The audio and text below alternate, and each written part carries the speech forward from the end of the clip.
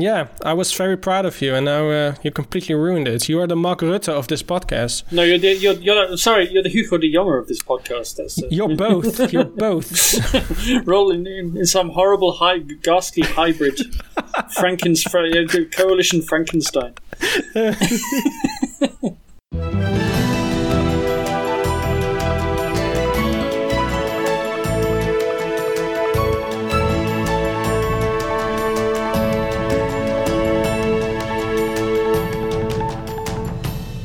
It's Friday, April 9th, and this is the Dutch News Podcast, your weekly chance to catch up with what's been going on here in the Netherlands.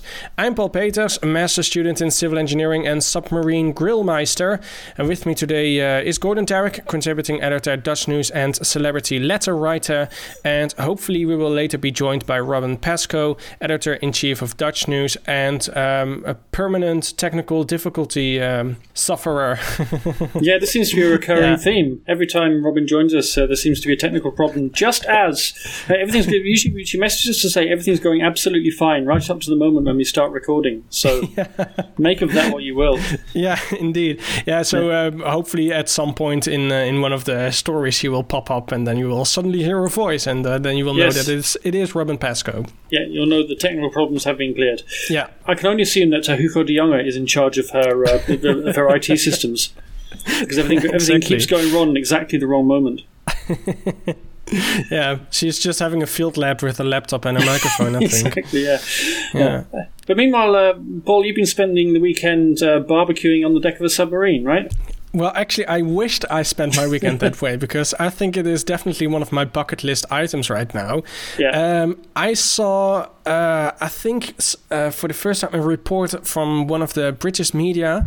I believe it was some local news paper from Cornwall. Yeah, it was Cornwall Live. It was a website. It was a website. Yeah. And they reported that there was a submarine just off the coast of Cornwall, and it appeared to be that the entire crew was having a barbecue on top of it, which is a remarkable sight indeed. It turned out to be a Dutch submarine. It was the Zijner Majesteit Dolfijn, which means dolphin. Yeah, it's a walrus class submarine. I was reading. I know nothing about submarines, but I read this on social media. And its name was the Dolphin. So. Yeah, so all our submarines are called after sea animal, and this was the Dolphin. And it was a 68-meter long vessel, and it was spending their Easter weekend having a barbecue. So why not? It was sunny. It was sunny. Nice weather off the coast of Cornwall. So they got the barbecue. They did what Dutch people do as soon as there's a glimpse of sunshine. They got the barbecue out. Presumably they'd been shopping in Jumbo the weekend before, and they picked up some bargain 3-for-2 barbecue meats and some charcoal.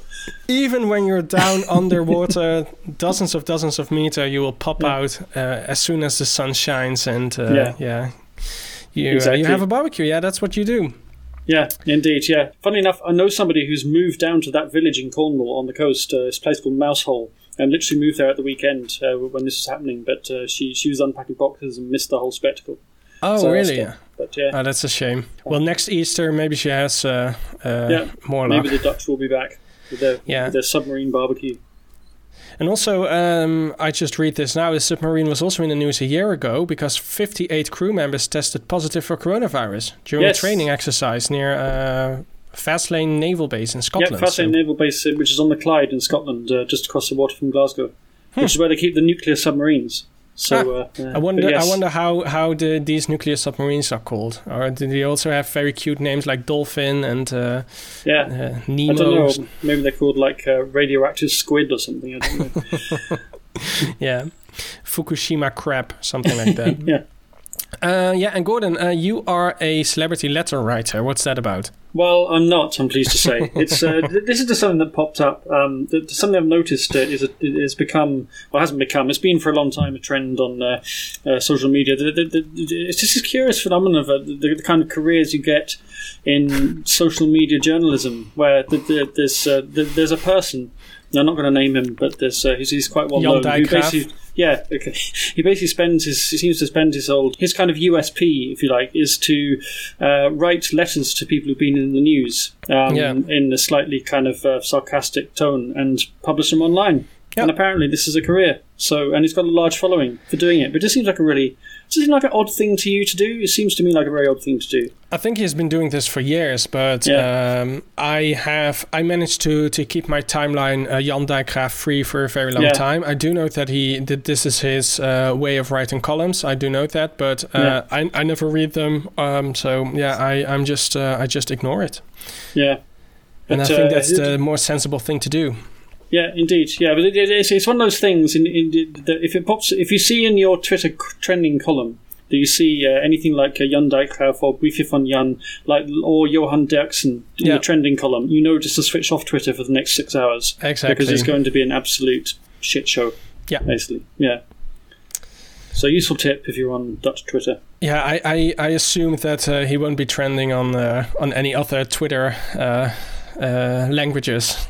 I hope not. I hope not for the rest of the world. Indeed, yeah. It's bad enough that he's intelligible to the Belgians, let alone the rest of the Twitter sphere. Okay. Speaking of unsolicited mail, Paul, that brings us around neatly to the Ophef of the week, which comes from the Achterhoek. So, what's it all about? I really had to look for this ophef because there was only one ophef in the past week, and that was Mark Rutte. Yes. But I managed to find one. It was a very local one. I don't think anyone else have heard of it, but I thought it was an interesting ophef nonetheless.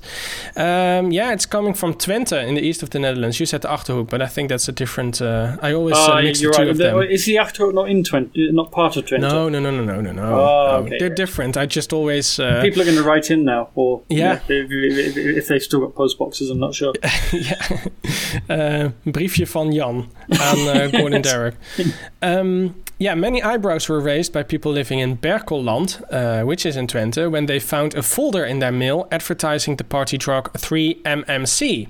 There was also a QR code on the folder, and that led to a website where the party drug could easily be ordered. Apparently, 3-MMC is described as something between ecstasy and cocaine. Unfortunately, Molly isn't on this podcast anymore. Otherwise, we could have asked her. For advice. The drug is, so you order it online, and then the drug is delivered to you by PostNL via the regular mail. The designer drug exists since 2012, and it is becoming more popular, especially in Twente. The chemical configuration of 3-MMC is slightly different from another drug called 4-MMC, and it is therefore not yet on the list of forbidden substances, making it legal to sell and send to people. And that's much to the frustration of Mayor Joost van Oostrum, who called the folders unacceptable. A bill to add 3-MMC to the list of illegal drugs have been delayed due to the coronavirus, but the mayor has sent a letter to Justice Minister Vert Grapperhaus to urge him to make haste with the bill. Yeah. But I always remember, whenever I think of Vert Grapperhaus in a drug-related context, I immediately picture myself this picture of him with this enormous bag of ecstasy, looking at it as if he is in love with it. Do you recognize that picture? Do you know it? That slipped my mind, I have to say, but it wouldn't surprise me. I mean, Vert Grapperhaus is famous for taking or for featuring in very strange, incongruous photo shoots. Yeah. So, indeed. With weird props like hats and umbrellas and all kinds of things. So a big bag I thought of drugs. You meant his wedding. Well, there's that as well. That's another. Yes, weird props such as his mother-in-law. Indeed. But if you should take a look at this Instagram account. It is a remarkable sight to see him posing with all these weird objects, and it's. But he also posed with an enormous bag of ecstasy that was just confiscated by the police, and he looks at it as if he is in love with it. Of course, because he is the justice minister, so he's happy that it is confiscated. But otherwise, you wouldn't know if he just loves ecstasy or not. Yeah. Is there any way, do you think, that we can get the illegal drug dealers to distribute the vaccines around the Netherlands? Because they seem so much better at it than anything else. At getting substances passed around than anyone else who's tried it so far. I think this would be a brilliant solution. They should all get jobs with AstraZeneca, frankly. Yeah, why not? I think it's a brilliant idea. And by no means the worst idea relating to coronavirus experiments that anyone's come up with this week either. I mean, nothing could be worse than watching football in Flevoland. This week, Prime Minister Mark Rutte had the toughest debate of his political career. We saw the return of not one but two elderly men to the Binnenhof, and there's news about stolen artwork. Oranje also played several games, and we tell you why fish in Utrecht have a doorbell. Yeah, we really chose the wrong week to have a break, didn't we, Gordon and Robin? Yes. Yeah, you sort of think over the Easter weekend nothing's going to happen, and then guess what? Things happen. It's Easter, nothing's going to happen. Or no, let me rephrase: Jesus chose the wrong weekend to die and resurrect. Yes, because it was probably only the third most spectacular comeback of the week. Exactly, yeah. Yeah. Robin is the fourth now because we didn't expect her to return. Yeah. There you go. I know. I will go down in history as the worst person on the internet ever. And I thought I was so organised this week, but yeah, sometimes fates just conspire against you. And they are doing work on Nextdoor, so you might hear the odd buzz as well. They're fiddling with the internet, but that's not my internet, so it should be okay. Yes, as I said, last week saw the toughest week of Mark Rutte, and we will run you down everything. I have prepared a detailed minute-to-minute account, so just stay tuned. We will run you through it entirely. But just to start with a little recap, here is what happened until our last episode. After the election, D66-minister Kajsa Ollongren and VVD-Senate leader Annemarie Jorritsma were appointed as verkenners. They were tasked to lead exploratory talks to find the political parties most likely to succeed in forming a coalition. They met behind closed doors with all 17 party leaders individually to discuss how they thought the next coalition should look like. These meetings were held in the Stadhouderskamers in the presence of a number of officials who take notes, and that's a detail that will turn out to be very important. The whole saga was set in motion when Kajsa Ollongren was tested positive with coronavirus, and she had to leave the Binnenhof right before a meeting with VVD leader and Prime Minister Mark Rutte and D66 leader Sigrid Kaag was scheduled.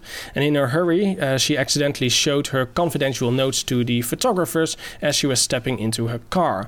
A number of interesting insights could be read, but the most explosive line was positie Omtzigt, functie elders. Position Omtzigt, job elsewhere. This note gave the impression that the VVD and or D66 leaders were actively trying to get the popular and highly appreciated CDA MP Pieter Omtzigt out of parliament by offering him a new job. I was wondering what kind of job could they offer him that he would want to accept. I mean, he will never accept being a mayor of Den Helder or something, right? So presumably, when they were asked, Rutte and Kaag had a complete explanation for what was going on that satisfied everybody. Yes. They denied everything. The document turned out to be the document that was leaked turned out to be written by one of the officials present, and it was based on the talks already held, but also on reports in the media, and it was meant as, they said it, possible input for the next meeting with Rutte and Kaag. The verkenners, Rutte and Kaag, said they didn't understand where these four words, positie Omtzigt, functie elders, came from, because they didn't discuss a job elsewhere for Omtzigt. And also asked by a journalist of RTL News a day later if he had discussed Pieter Omtzigt at all, Mark Rutte denied that he had even mentioned his name, and he also added that it was impossible for the old verkenners to give an explanation to the Tweede Kamer, because at that point they had already resigned. But over the weekend, both former verkenners said they would, of course, come to the Tweede Kamer to answer MPs' questions. It starts to resemble a bit of a soap opera here, Paul. Well, we haven't even started yet, Robin, so fasten your seatbelts. On the Wednesday before Easter, the new Tweede Kamer was installed. Pieter Omtzigt was also present for the swearing-in ceremony, despite recovering from overwork. He told reporters that he hoped it would become clear who wrote the note about another job, which he described as an affront to the Dutch voter. Immediately after the ceremony, a debate on the Omtzigt memo was held. The new parliament wanted complete openness and transparency and demanded that all records of the meetings with party leaders were made public. Mark Rutte suggested only his part should be published, but he was overruled by the rest of the Tweede Kamer. Collecting all documents apparently took a very long time, so the debate was postponed until the next day. And there were sort of two sets of documents that were released. First of all were the documents that Kajsa Ollongren was carrying on her arm that we already had on Wednesday afternoon. And it showed some very interesting insights in these negotiations. For example, GroenLinks said that they were willing to compromise on basically everything, and the CDA said that basically didn't say anything, because there was a nice little table with which summarized all the party positions on different topics, and everything of the CDA under the CDA in the CDA column was empty. Which was very interesting. And there was a big section as well on whether or not other parties could be persuaded to go into coalition with Geert Wilders, right, with the PVV. There was another they had a whole page on everyone should explain why, and give a thorough explanation on why they didn't want to form a coalition with the PVV, which seemed... Even though all the parties have been spending years explaining carefully why they will never go into a coalition with the PVV. Yeah, and so that was strange. And Geert Wilders also doesn't give the impression that he wants to cooperate with other parties. But it was, usually all these documents remain secret, right? We never see them. We never know what these people talk about behind closed doors. So it was very insightful and very interesting to see finally how a formation works.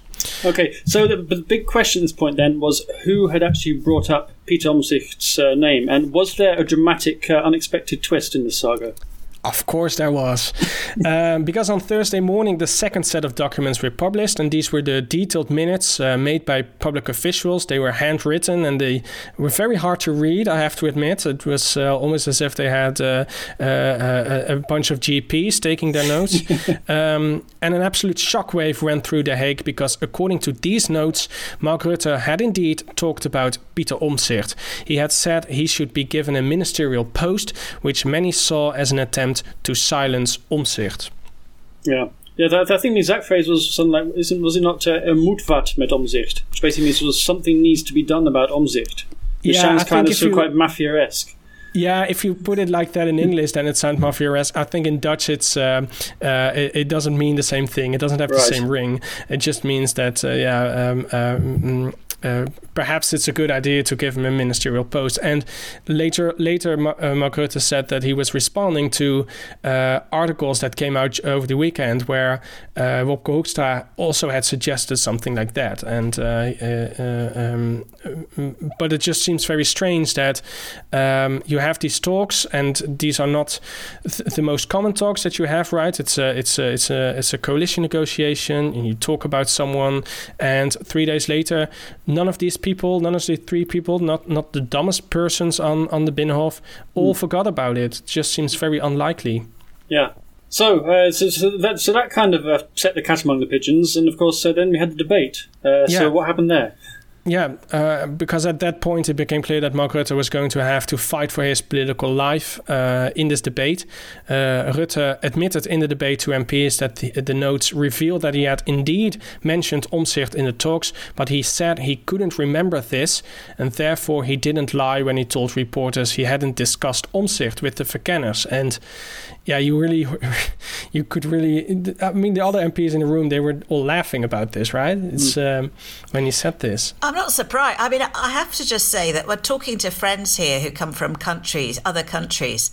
They're a bit like, sorry, this is your political scandal, and a prime minister may have lied. These are people like, from Romania said to me, you should see our government, and then I had to say, well, I'm British, you should see ours, I mean... Yeah. Yeah, it becomes a kind of incompetence one-upmanship, doesn't it? I know. Can you put it in any perspective, Paul? I mean, is this really such a big deal, or is it part of something that Rutte's done more often? It is indeed part of something that he does very often, because every time, I believe it was Jesse Klaver who said in the debate that it is just very, it's such a coincidence that every time Mark Rutte is in a difficult situation, he has this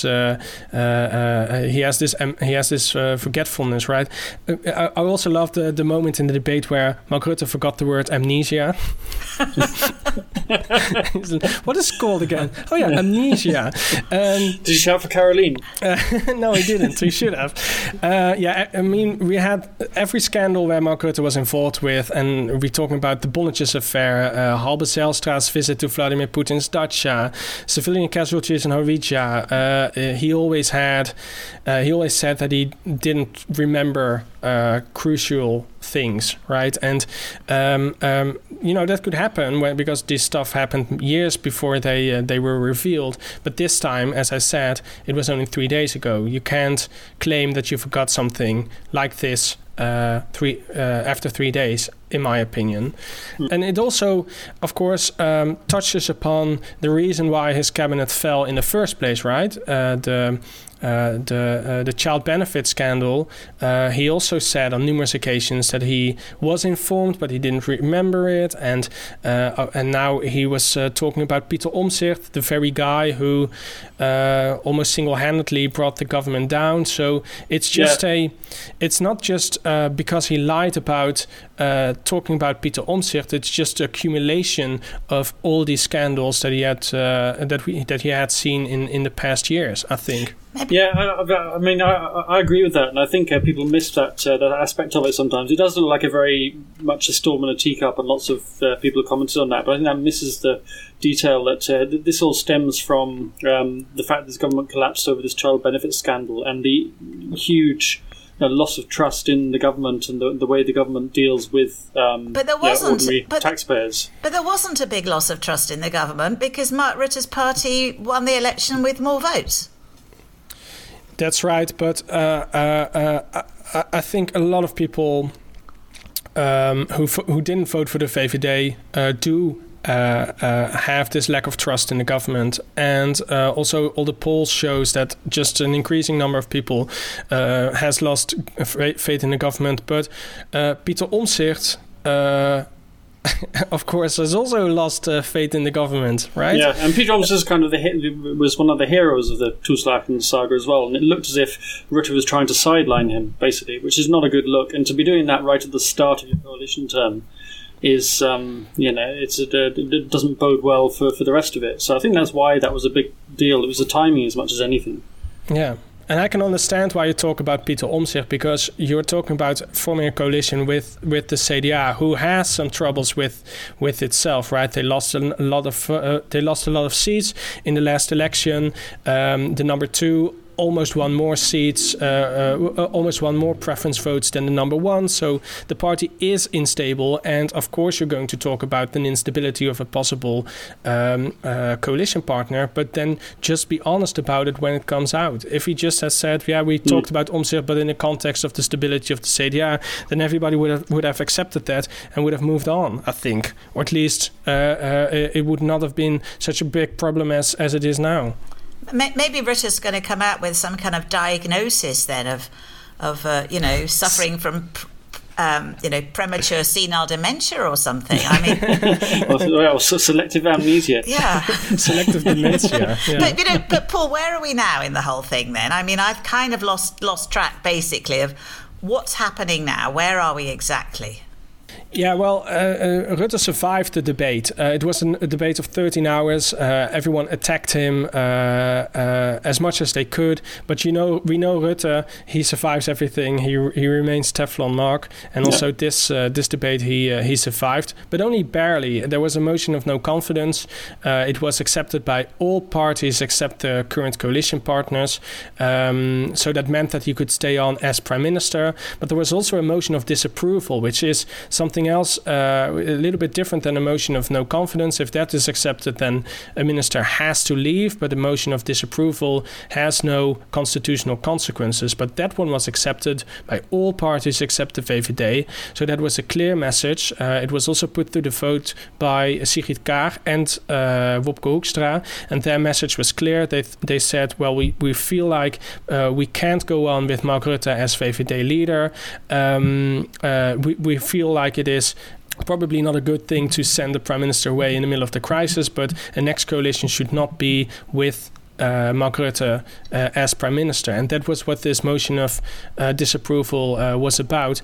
It was accepted, but Mark Rutte, if he is not forced out, then he just stays on. So that was exactly what he did. The motion was accepted, and he said, well, I'm just gonna continue. But not everybody accepted that, though. No, because the next Saturday, Gert-Jan Segers, who is the leader of the fourth coalition partner, ChristenUnie, gave an interview with Nederlands Dagblad, and he said that he ruled out joining a coalition with Mark Rutte as Prime Minister again. So he was effectively pulling out the plug of the only coalition that seemed possible after Thursday's debate, which was the continuation of the current coalition. Segers said Rutte is the embodiment of the political culture of the past 10 years, which desperately needs to change. So yeah, that really touches upon what we just discussed. This build-up of scandals and forgetting stuff and refusing to share information with the parliament. So yeah, it at that point, it really seemed like this was going to be the end of Mark Rutte. Yeah, but it looked as if basically the Rutte doctrine was going to be his downfall. Yeah, exactly. So yeah, when Segers pulled out the plug, I thought again for the second, third time, I think in a couple of days, that this was the end of Mark Rutte. But 3 days later, everyone was invited to the Binnenhof to appoint a new informateur. They had asked Herman Tjenk Willink to become the new informateur. He is the 79-year-old, widely respected living legend who is always called to find a solution when The Hague has reached an impasse. And he is now tasked to restart negotiations on forming a new coalition.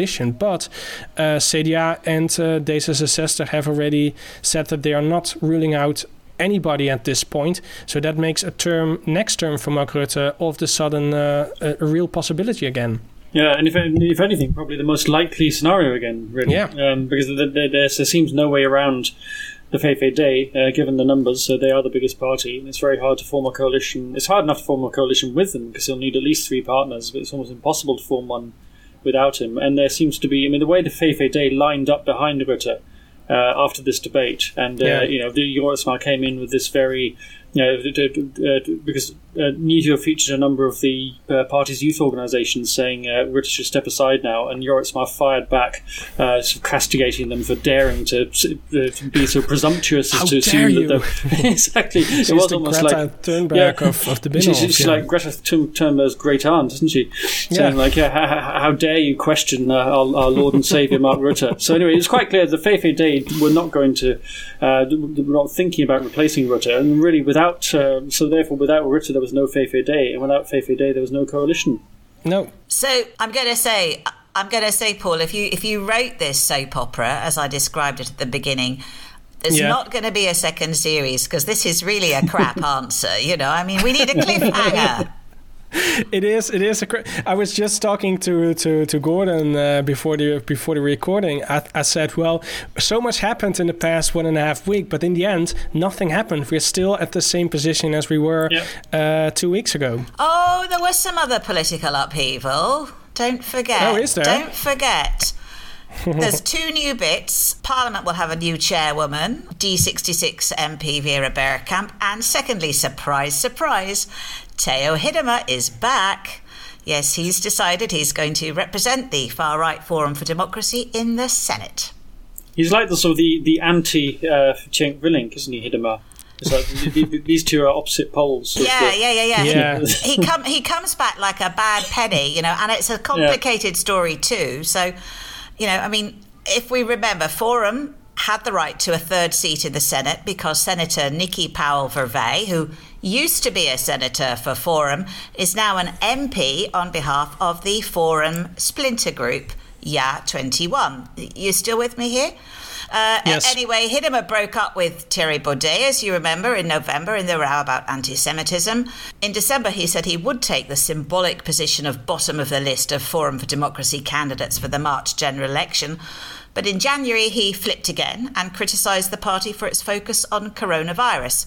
If you remember, Forum allied itself rather closely with coronavirus skeptics during the campaign. Conspiracy theorists. Yeah, I think skeptics is not the right word. It's understating, I think. And of course, Thierry Baudet held a series of super spreading events to celebrate the virus. Oh well, that's true. I was trying to be sort of a bit kind to them, but perhaps that was the wrong move. Anyway, now Hiddema has told the NRC he's happy to return to the fold because of the party's manifesto commitments. He said, "I've orientated myself fully and I know there are no more coronavirus conspiracy theorists hiding behind the curtain." No, that's because they are in front of them. Exactly. They are standing proudly in front of them. And it's also worth pointing out, by the way, that Hiddema has just enjoyed his 77th birthday on April the 1st. So he's just 1 year younger than Herman Cenk Willink. Yeah, that's the case. But of course, there's another sort of change going on, and that's with the parliamentary chairwoman. Yes, indeed. In a shock move, Kadir Arib was ousted, and no one would have thought, I think 2 weeks ago, that she would go earlier than Mark Rutte. No, I think it was a real surprise to everybody, including herself. Yeah. I mean, she's done the job since 2016, and she made it very clear that she wanted a third term. But no, Vera Bergkamp, D66, decided, quite what went on behind the scenes there, we don't know, to throw her hat in the ring and won. And it was just one voting round. When Arib won the vote last time, it took 4 rounds for her to win. But this time, 1 round for Bergkamp, and so that's who our new chairman is. I'm not sure what's going to happen to the deputy chairman, who was Martin Bosma, but from the PVV. But of course, there's a lot of opposition to him anyway, given the fact that he thinks dual nationals like Arib shouldn't be allowed to vote in Dutch elections anyway.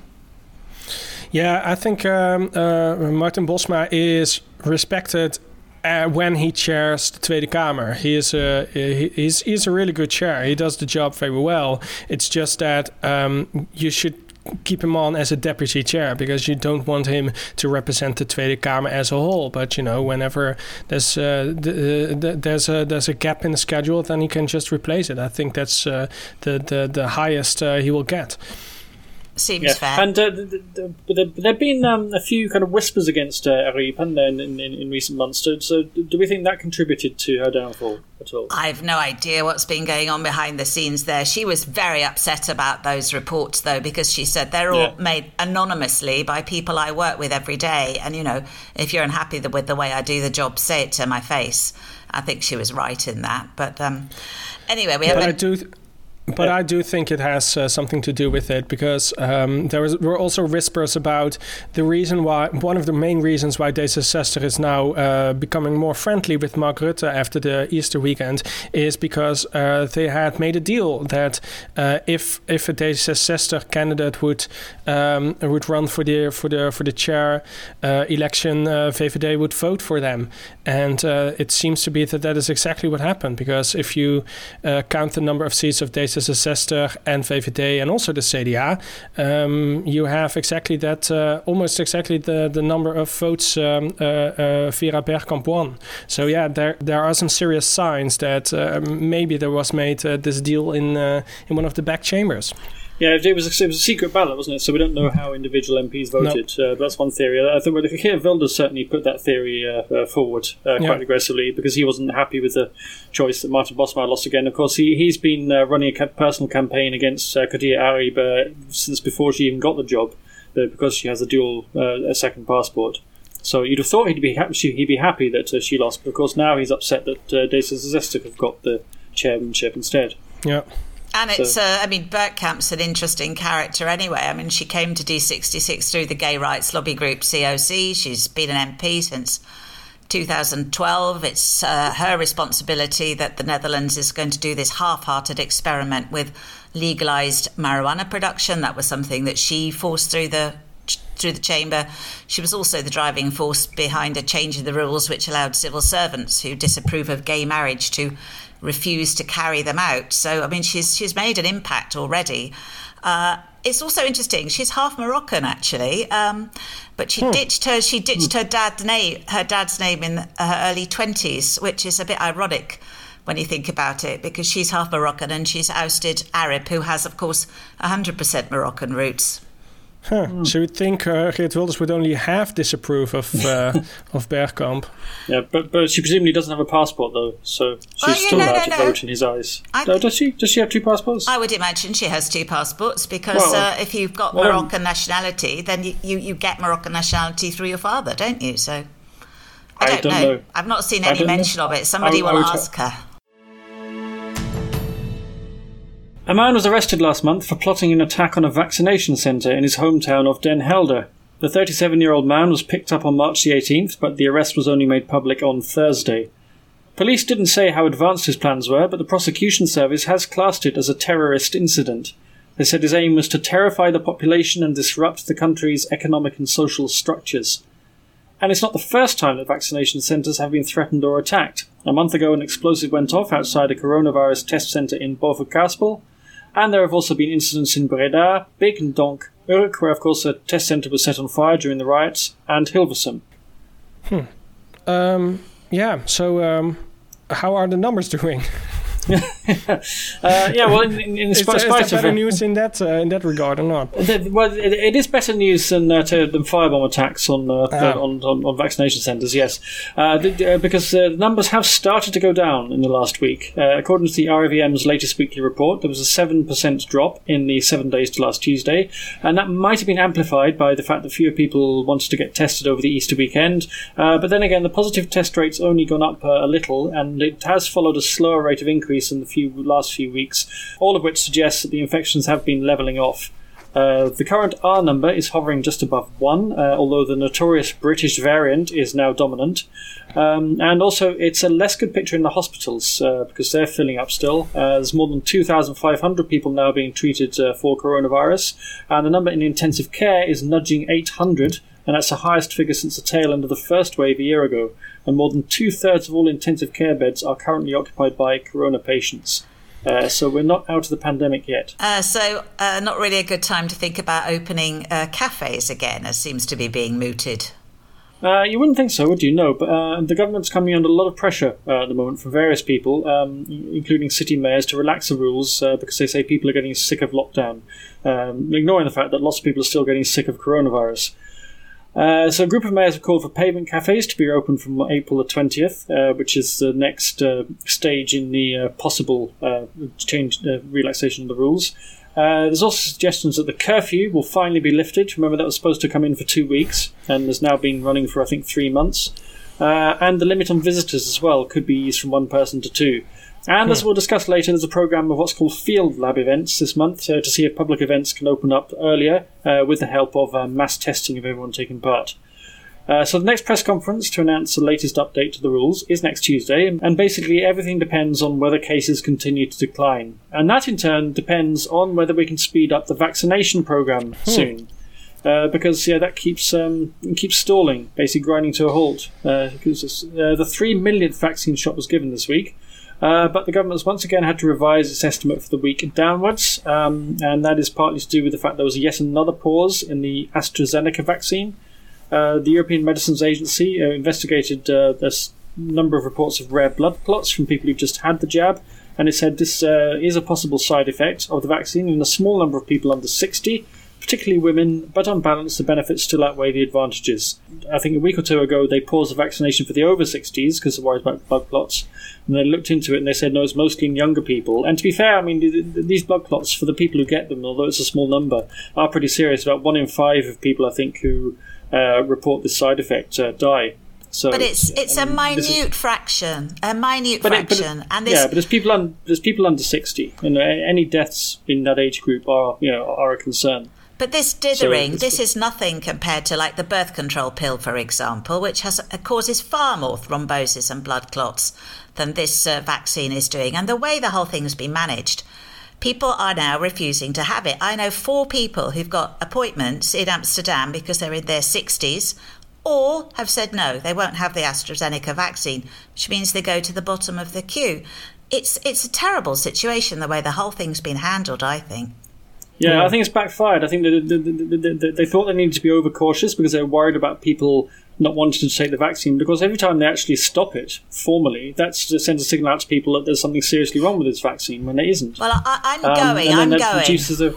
Good to hear it. What I think they should do actually is just set up a field lab event with the AstraZeneca vaccine, because field lab events are all about taking risks, right? Yeah. This is like, should we see whether or not wearing masks makes a difference? Should we see whether or not keeping distance makes a difference? If you're prepared to take that kind of risk, and these are oversubscribed massively, these events, why not just get people to say voluntarily, yeah, sure, I'll take the AstraZeneca vaccine, invite 5,000 people to go to a football stadium, get the jab, and then see what happens. Oh, God, what a good idea. Would you like a job? I think the health ministry position might be vacant quite soon.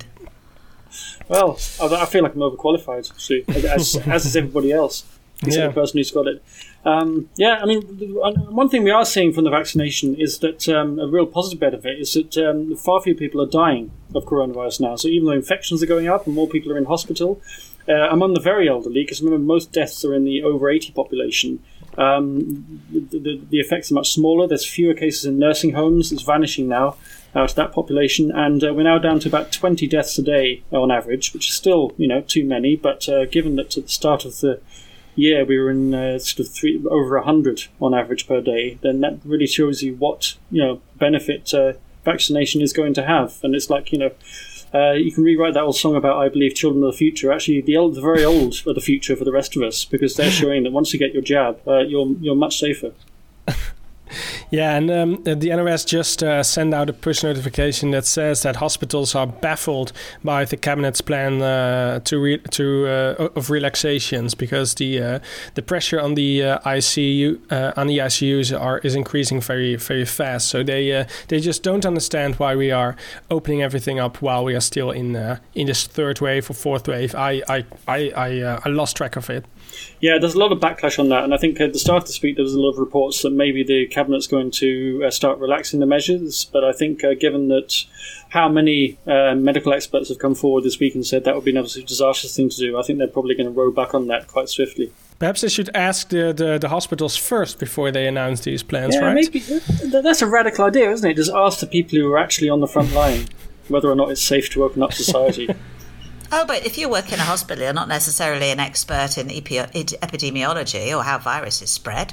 No, but you can see how many people are getting sick and how much the health service can take. And the margins are pretty small at the moment, I think. And also, of course, a lot of healthcare workers are off sick at the moment because they've been working themselves into the ground over the last year, looking after coronavirus patients. That means there's less capacity. If you don't fancy spending your cash on being part of a mass biological experiment with a virus that's killed 3 million people, there is a safer option. Stay home and sponsor us on Patreon. For as little as €1 a month, you can help the Dutch News Podcast keep you up to speed with the latest news, op-ed and political developments. You'll earn our sincere gratitude, a shout-out on the next show, and the chance to ask us a question. We didn't have any new patrons in the last 2 weeks, but we would like to say a very special thank you to Adam Ford. Adam sponsored us just over a month ago, right after we'd started recording a podcast and in the middle of the election campaign, and for complicated reasons, basically, I forgot, he didn't get a shout-out the following week. So, sorry to you, Adam. You are the Mark Rutte of this podcast. You keep forgetting everything. Yes, all the important stuff you forget. Yeah, sorry, Adam. I can't remember receiving Adam's message, but I'm very sorry. And welcome and thank you for your support. Especially because he did actually take the trouble to ask us a very interesting question, which perhaps is even more interesting in light of the election. The first bit of background about Adam and why he's posed this question. He says he's 21 and from the UK, and he first visited the Netherlands with his grandfather, who wrote a book on the Battle of Arnhem, which is almost every British person's reference point to the Netherlands these days. He spent time in Utrecht as an Erasmus student, one of the very last British Erasmus students, as it turns out, and is now a transport planner, partly inspired by the Dutch bicycling infrastructure. And he's been back in the UK for 18 months and tells us the podcast keeps him up to date with the news in the Netherlands. Now, Adam's question relates to his time in Utrecht because he says he was surprised to find how many of his fellow students were quite sceptical about the European Union. And he asks, if an in-out Brexit-style referendum happened, would the Netherlands stay or leave? So, what do we think? Stay. Overwhelmingly. Yeah. Yeah, I think so too. But I have to admit, I thought that the people of the United Kingdom would also vote to stay. So I don't dare to make any predictions on that field. But yeah, I think people would overwhelmingly vote to stay in the European Union. Yeah. Yeah, I think it's very unlikely there'd be a referendum, first of all. But also, I think if you ask an opinion poll right now, I think in the immediate wake of Brexit, people tend to say that they look across at what's actually happening across the other side of the North Sea and say that's not really for us. So yeah, I think people would vote to stay. But I think if there was a campaign, I think there's a lot of very loud and influential voices, people like Thierry Baudet, who'd have get a lot of coverage, and I think probably the margin would tighten. I think the vote to stay might be closer than we think, but I don't really see that they'd actually vote to leave. And bear in mind, of course, the last two times that the Netherlands had a vote on the European Union, on the Lisbon Treaty, they voted no, and they had to go away and rethink it. Yeah, so we don't have a good track record on EU referendums, I think. Yeah, but we are, if you look at any polls, all show overwhelming support for Europe. And as you say, what's happening in Britain is a lesson in how not to do it. So I can't imagine it ever happening, let alone there being a referendum in the first place. Yeah. Yeah, I think the comfort is that they wouldn't be stupid enough to organise to call the referendum in the first place. Yes. I think, or don't call a referendum without a plan. Yeah. At least don't do that. Yeah, don't have that David Cameron moment where you call a referendum thinking that you're bound to win. You don't have to worry about what happens if you lose. Yes, well, let's not remember that night, Gordon, shall we? It's put both you and I to quite a lot of trouble to sort things out since then. So I prefer to forget and have my 2 passports and vote in the Dutch general election for the first time. Well, lucky you. Did you vote in the last elections? No, you didn't, right? No, I wasn't able to. I wasn't Dutch then.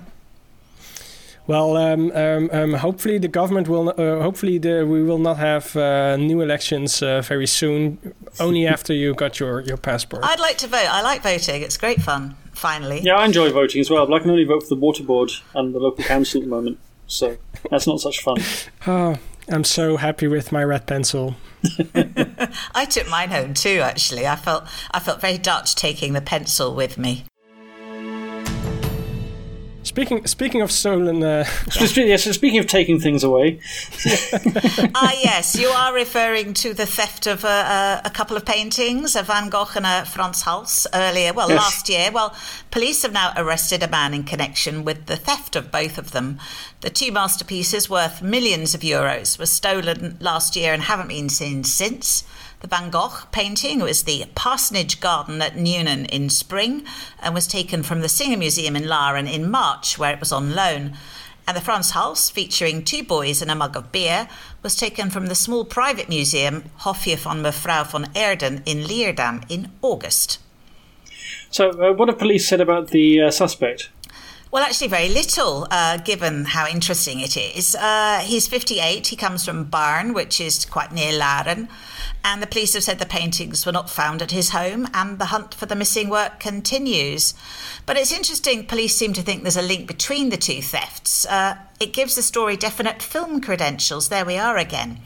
You see, last July, photos of the Van Gogh were sent to the Dutch stolen art detective Arthur Brandt, alongside a copy of the New York Times dated May the 30th.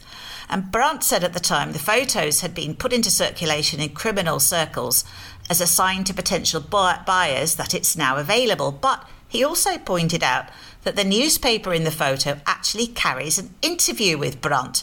And that, of course, must have been deliberate. I mean, Brandt is a larger-than-life character. He's had a role in the recovery of several major pieces, most recently a ring which belonged to Oscar Wilde and a Picasso which was stolen from a Saudi businessman's yacht in 1999 and actually turned up in Amsterdam last year.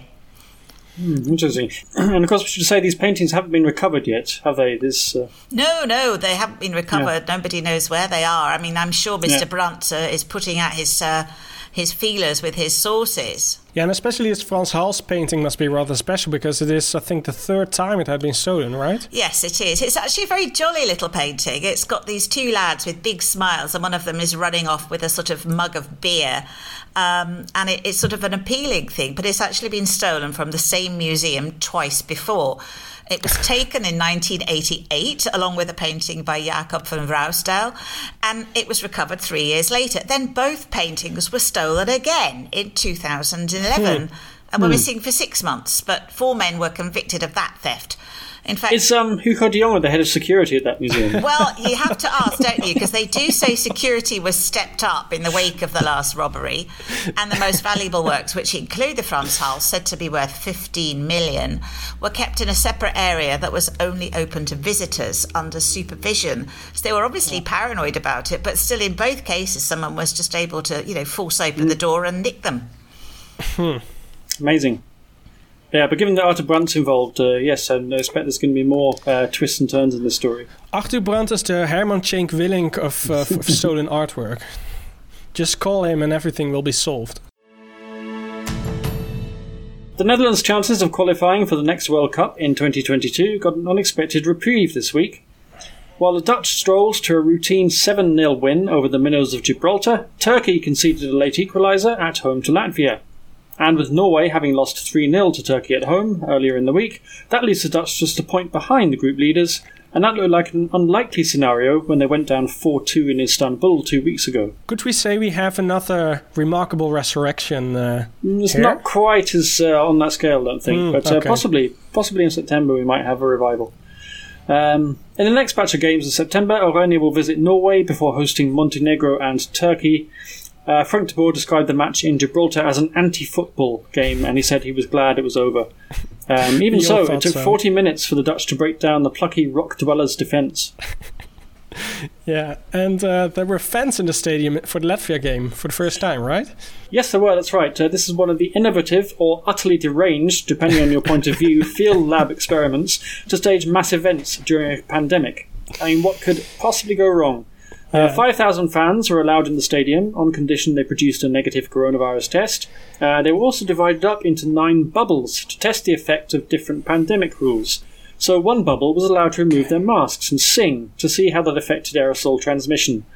As I said, what could possibly go wrong? But there's more good news, isn't there? Because these experiments are going to continue when it comes to football? Yeah, football and various other events, not just football, but theatre as well, concerts, you name it, basically. Hugo de Jonge has announced a programme of pilot events this month, around 450 of them, all around the country. People will be able to play football, visit the theatre and the zoo, maybe even have a day out at the Efteling, all under tightly controlled conditions. You'll have to produce a negative test on the door. You're supposed to go for a test afterwards as well to see if you've been infected during the event, but they can't make that compulsory, obviously, after you've left. 700 million euros has been earmarked for the first round of events. The government's also picking up the tab for the tests in April, which is around 200 million. Around a third of the events are in North Holland province, which seen some of the highest levels of infection in March. So, as I said earlier, what could possibly go wrong? And one sporting event that caught my eye this weekend is in Utrecht, where now, what do we know about coronavirus, how it spreads? I mean, we've had it for about a year now. What are the kind of main danger areas? Getting too close to each other? Yeah, getting too close to people, being indoors, breathing heavily, coughing, sneezing, sweating. So what sport encapsulates a lot of these elements, do you think? Indoor rugby. Indoor rugby is one, yeah, or possibly squash. Yeah. Right? So squash is a sport, right? You play indoors in a confined space. You're running around all around each other the whole time. You're breathing heavily and you're sweating. And so guess what they're having in North Utrecht this weekend? A squash tournament? A squash tournament, yeah. Or a squash event. About 500 people have signed up for this to play squash in Utrecht. What could possibly go wrong? I'm just speechless. Yeah, I'm baffled. I can't get it. I just cannot understand why they think it. I mean, I'm not kind of totally against having these events, but it's the kind of thing you might think about doing once you've got like sort of 10,000 infections a week. At the moment, we've got 50,000. It just seems insanity. As you said, what could possibly go wrong? There was a sad event, though, this week, Gordon, when it comes to sport. Yeah, because one of the great Dutch Olympians died last weekend, 48 years old, Bibiane Mentel, who was a snowboarder, but also was known, of course, for the fact that she'd had cancer for well over 20 years and spent nearly half her life being treated for cancer, 9 times altogether. I think she was diagnosed and went through treatment. She was first diagnosed in 2000 with bone cancer. At that time, she was hoping to compete in the 2002 Winter Olympics. She was the Netherlands' best female snowboarder at that stage. She had the foot amputated, continued to compete in regular snowboarding, and lobbied for 8 years in the meantime to have the sport included on the Paralympic programme. And in 2014, she got her wish, and she was able to carry the Dutch flag at the opening ceremony in Sochi, and she won a gold medal in the snowboard cross. But the cancer wouldn't stay away, and coming up to the 2018 Winter Olympics in Pyeongchang, it looks as if she's going to have to miss out because she just had an operation to replace her neck vertebra with a titanium frame. And in fact, the NOC-NSF didn't fund her participation in the Winter Olympics because they didn't think she'd make it. But she managed to raise the funding herself, and she recovered in time from the operation to win gold again in the snowboard cross. But in early March this year, her family announced she'd had an inoperable brain tumour this time and was likely to have only a few months left to live. And at the end of the month, it was announced that she had indeed sadly died.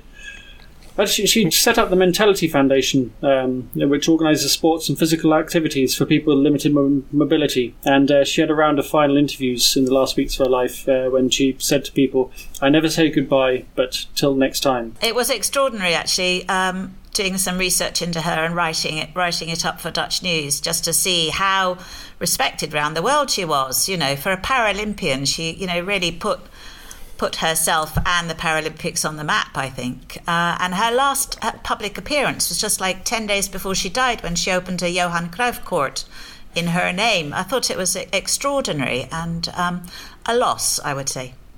Yeah, a huge loss, and it's a very, very respected figure, I think, somebody who just, you have these things thrown at you, I think, with this kind of serious illness, and you have to deal with it, and that was her way of dealing with it, to keep going and to raise awareness for sport for people with very debilitating disabilities and conditions. And she really was a great athlete and a great human being, Yeah, indeed.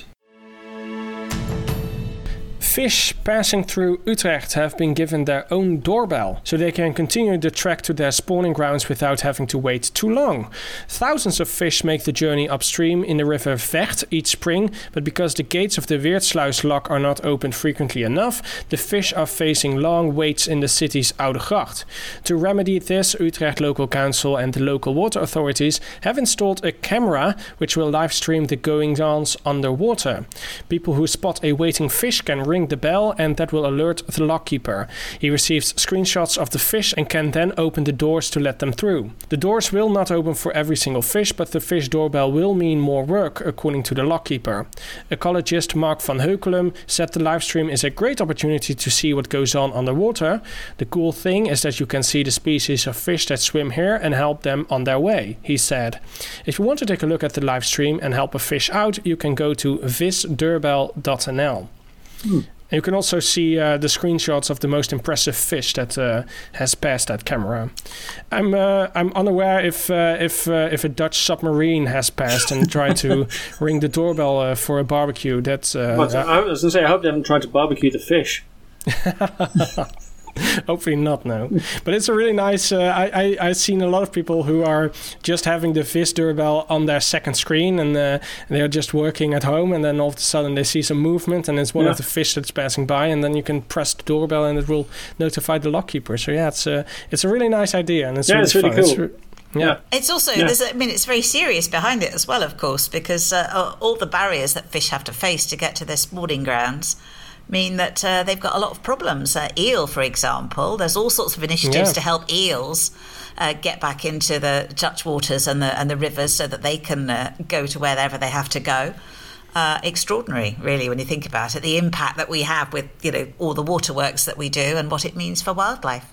Yeah, especially in the Netherlands, because we have so many locks and dikes and whatever, and it's a really nice way to help the biodiversity, indeed.